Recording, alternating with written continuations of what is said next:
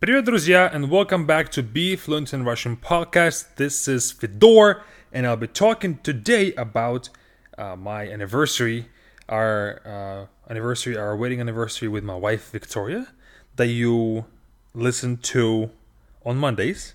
And today's our anniversary, and I'll be talking about that, and not just about me and Victoria, of course, but more about the relationships and what I've learned.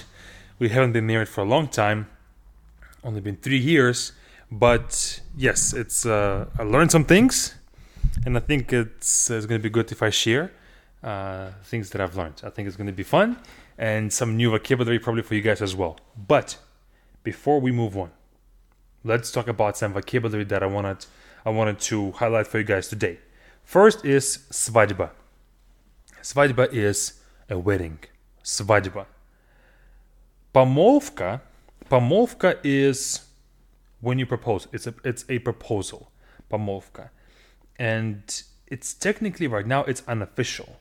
When the two guys are, engaged, there's nothing that they have to sign. There's nothing that they have to do for them to become engaged. So помолвка right now is when you just kind of one proposes, the other one agrees, and you kind of move on. There's nothing official just yet. That's помолвка. Then we have подарок. Подарок means a gift. Подарок. Then we have годовщина. Годовщина means anniversary. Годовщина. So I can say right now, у нас годовщина свадьбы. It's our wedding anniversary. That's the next word. And then we have ссора. And ссора means an argument. An argument where two people are not on the same page. It can be an argument about something and you are simply discussing ideas, but ссора is when you actually are beefing, okay? When you are not on the same page with the other person. That's ссора. Then мириться. Мириться means to go back to the same page or get on the same page again and make up for the argument. You first had a ссора, you kind of argued about something, and then you мириться, you went back to be on good terms. Мириться. Then we have совет. Совет means advice. In marriage, it's good to listen to some advice sometimes. Совет. And советы is advice, plural, advices. Even though it's improper in English, we're going to say advices for советы. Then we have ценности.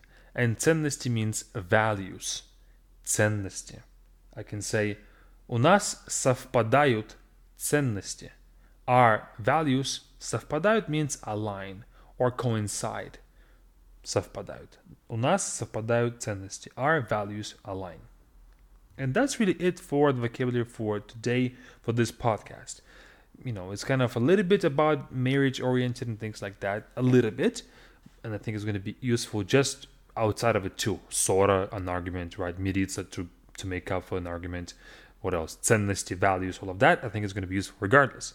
But now let's move on to the monologue about me and my wife's marriage and things that I have learned, things that I would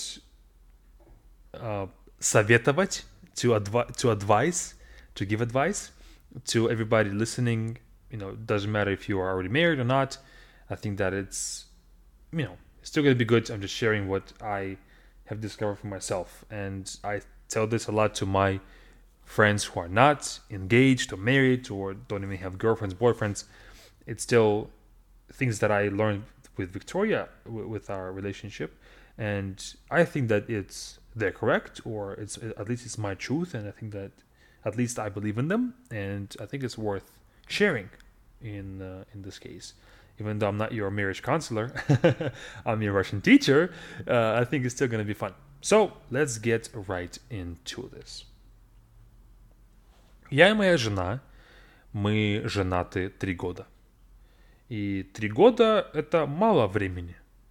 До нашей свадьбы мы встречались, we were dating, мы встречались 5 лет.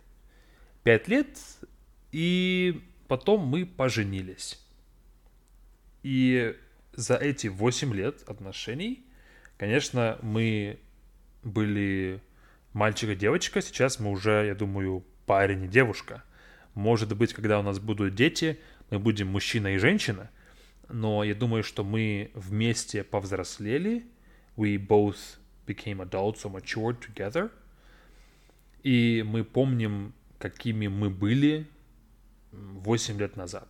И это очень прекрасно, когда твоя жена или твой муж тебе помогают стать человеком, стать взрослым человеком, to become an adult human being or mature human being.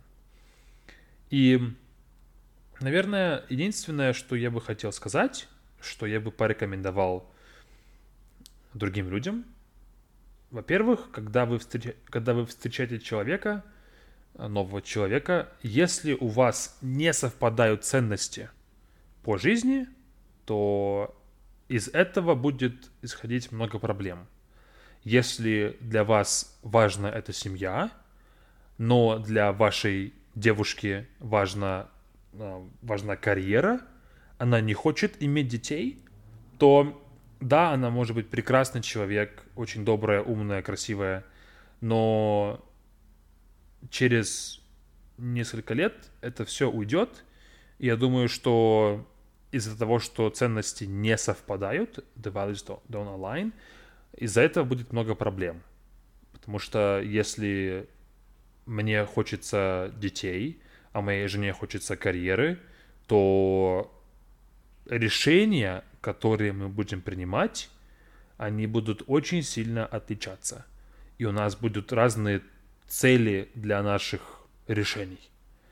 Я думаю, что это будет ужасно. Это первое. Если человек, я думаю, даже, может быть, не важно прошлое вашего парня или девушки, the past doesn't really matter. Если у вас разное видение будущего, if your views for the future are different, it doesn't matter if the past is different or if you don't like the past. If their future you don't like that, if you don't like their future, я думаю, что это очень большая проблема. Затем, когда вы в отношениях, то я думаю, что самое важное это, во-первых, слушать. Слушать девушку или парня, или мужа, или жену. Слушать. Да, очень часто эмоции очень сложно перебороть. It's hard to overcome the emotion. Но если есть проблема, то ее нужно решать. И это главное, что если есть проблема, если я говорю да, ты говоришь нет, давай мы решим, да или нет. Или может быть не да и не нет, а может быть где-то посередине. И нам нужно решать эту проблему. И если есть проблема, но я не хочу ее решать, то это очень плохо. То это значит, что мне не важно, будем мы вместе или нет. Если есть проблема, ее нужно решить. Нельзя говорить, потом, завтра. Нельзя говорить, она не права. Или он не прав. Так говорить нельзя. Да, может быть, я не прав или ты не права, но это не важно. Нам важно прийти к решению проблемы. Может быть, ты сказал плохое слово мне. Может быть, ты сказал, ты плохая жена. Может быть, да, это очень грубо, но может быть. Что это значит? Это значит, что нужно поговорить и сказать, мне это не нравится. Мне не нравится, когда ты говоришь такие плохие вещи. Я знаю, что ты это сказал, потому что ты был злой. Ты был зол на меня. You were angry at me. И что обычно ты такого не говоришь никогда. Я знаю. И мне это не нравится. Да, ты допустил ошибку, ты ошибся, ты поступил неправильно, но нужно, чтобы мы это решили. Чтобы этого больше никогда не было. Никогда. Если потом это еще раз повторяется, то, конечно, это уже большая проблема. Также, например, я могу сказать, что у нас была проблема, у меня и у Виктории, что когда началась пандемия, то Вика и я были дома очень часто, вместе целый день. И Вика, ей нравится быть вместе всегда, быть в одной комнате, разговаривать и так далее. Мне нужно пространство. I need space. Виктории нет. Виктория может быть вместе в одной комнате весь день без проблем. Это даже хорошо для нее. Для меня нет. Мне нужно мое пространство. I need my space. И сначала я сказал: Вика, мне не нравится, можно я буду один? Было очень грубо, неприятно. Я это сказал на эмоциях. Я не сказал: Вика, можно с тобой поговорить? Мне не нравится, что... Нет. Я сказал: мне не нравится, когда это происходит. Я был очень груб в тот момент. Но была проблема, и Виктория услышала меня, говорит: да, Федя, без проблем. Тебе нужно проводить время одному. Я понимаю. Я буду стараться тебе давать твое пространство дома и также пространство во времени, чтобы ты мог просто работать или делать что-то один, без меня и так далее. Для Виктории это было неестественно. It was unnatural for her. Но мне это было нужно. И мы это исправили. И каждый раз, когда у нас были новые квартиры и так далее, мы когда находили новые квартиры, то мы всегда знали, что так, должна быть комната для Феди и комната для Виктории. Если, допустим, я могу работать в спальне, in the bedroom, Виктория может работать в зале, in the hallway or in the living room. Но у нас должна быть дверь, у нас должны быть две комнаты. Мы не можем работать и жить в одной комнате, студия и так далее. Никогда. Потому что тогда будет много проблем. Тогда у меня не будет моего личного пространства, I won't have my personal space, и мне будет трудно жить. Я буду уставать, I'll get tired from this и так далее. And so on. Вот. И даже вот сейчас у нас также две разные комнаты, все супер, все хорошо. Это проблема, которая у нас была и которую мы исправили. И таких очень много. Нужно просто понимать, что люди разные, и что нужно, чтобы одному человеку было комфортно, и другому тоже. И также у нас была еще одна проблема, небольшая. Мне не нужно проводить много времени с Викторией. Мне не нужно. Я и так знаю, что она меня любит, я ее люблю также. Мне не нужно проводить время вместе каждый день очень много. Виктории нужно это время. И поэтому я провожу с ней время, я даю ей внимание, мы вместе смотрим сериалы, мы очень много разговариваем, гуляем по городу и так далее. Мы очень много времени проводим вместе, потому что ей это нужно. Мне это тоже нужно, но меньше. I need it less. И поэтому я часто спрашиваю у Вики: Вика, что ты хочешь делать? Ты хочешь вместе провести время или нет? Или я могу, например, играть в компьютер с друзьями? Что ты хочешь? Не что я хочу, а что ты хочешь? И часто она говорит: да, ты можешь идти играть, я посмотрю сериал одна. Ничего страшного, все нормально. Все хорошо, супер, без проблем, все, давай. И потому что я понимаю, что если мы будем жить вместе очень долго, до старости лет, то нужно, чтобы и мне было комфортно, и чтобы Вике тоже было комфортно. Мне нужно делать что-то для ее комфорта, и ей тоже нужно делать что-то для моего комфорта. Вот. Потом также, конечно, есть много вопросов бытовых. Бытовых means everyday things. Бытовых, it's like things around the house or things that are everyday things. Like finances, maybe like cleaning up, keeping place tidy, maybe picking up groceries and things like that. That's all бытовые вопросы, all common everyday questions or issues. Okay, бытовые is kind of like a term that doesn't exist, I think, in English. It deals with day-to-day things. So, okay, we got that clear, so let's continue. Потом есть бытовые вопросы. Кто будет убираться дома? Кто будет мыть посуду? Кто будет готовить? Кто будет выносить мусор? Кто будет покупать продукты? Кто будет зарабатывать деньги? Кто будет... Не знаю, что еще. Наверное, все. Хватит. Это все бытовые вопросы, которые можно легко решить. Легко можно решить. И иногда, конечно, бывает такое, что если у меня в семье мама готовит, мама убирает, мама моет посуду, мама делает все по дому, папа не делает ничего, только работает.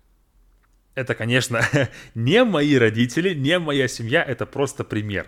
У меня в семье все было хорошо, и папа готовил еду, и папа убирал, и все делали вместе. Это просто пример. Но, например, если человек, у него такая семья, он никогда, как сын, не готовил, не убирался.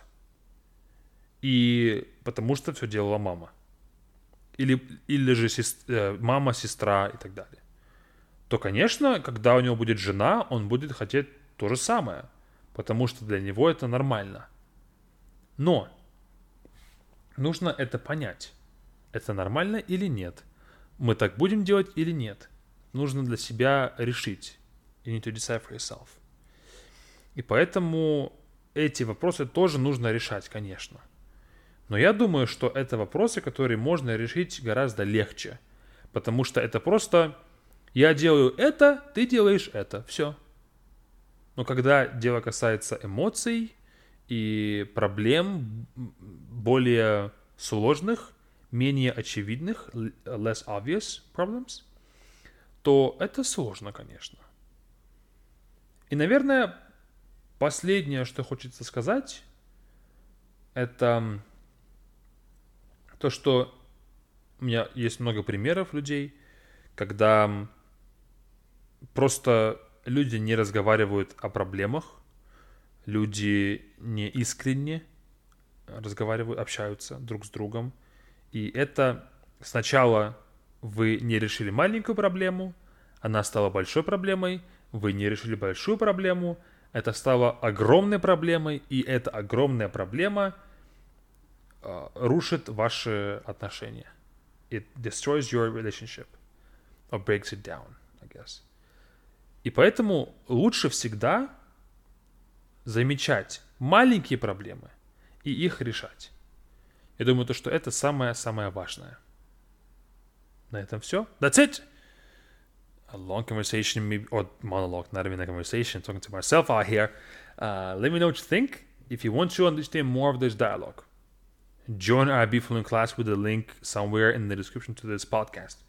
We do teach this stuff there, listening practice, grammar practice, vocabulary practice, speaking practice. Speed up your process of learning Russian and mastering Russian with Be Fluent class. Check us out with a link somewhere around this episode, and we'll see you on Monday with another Talks with Victoria. Пока-пока.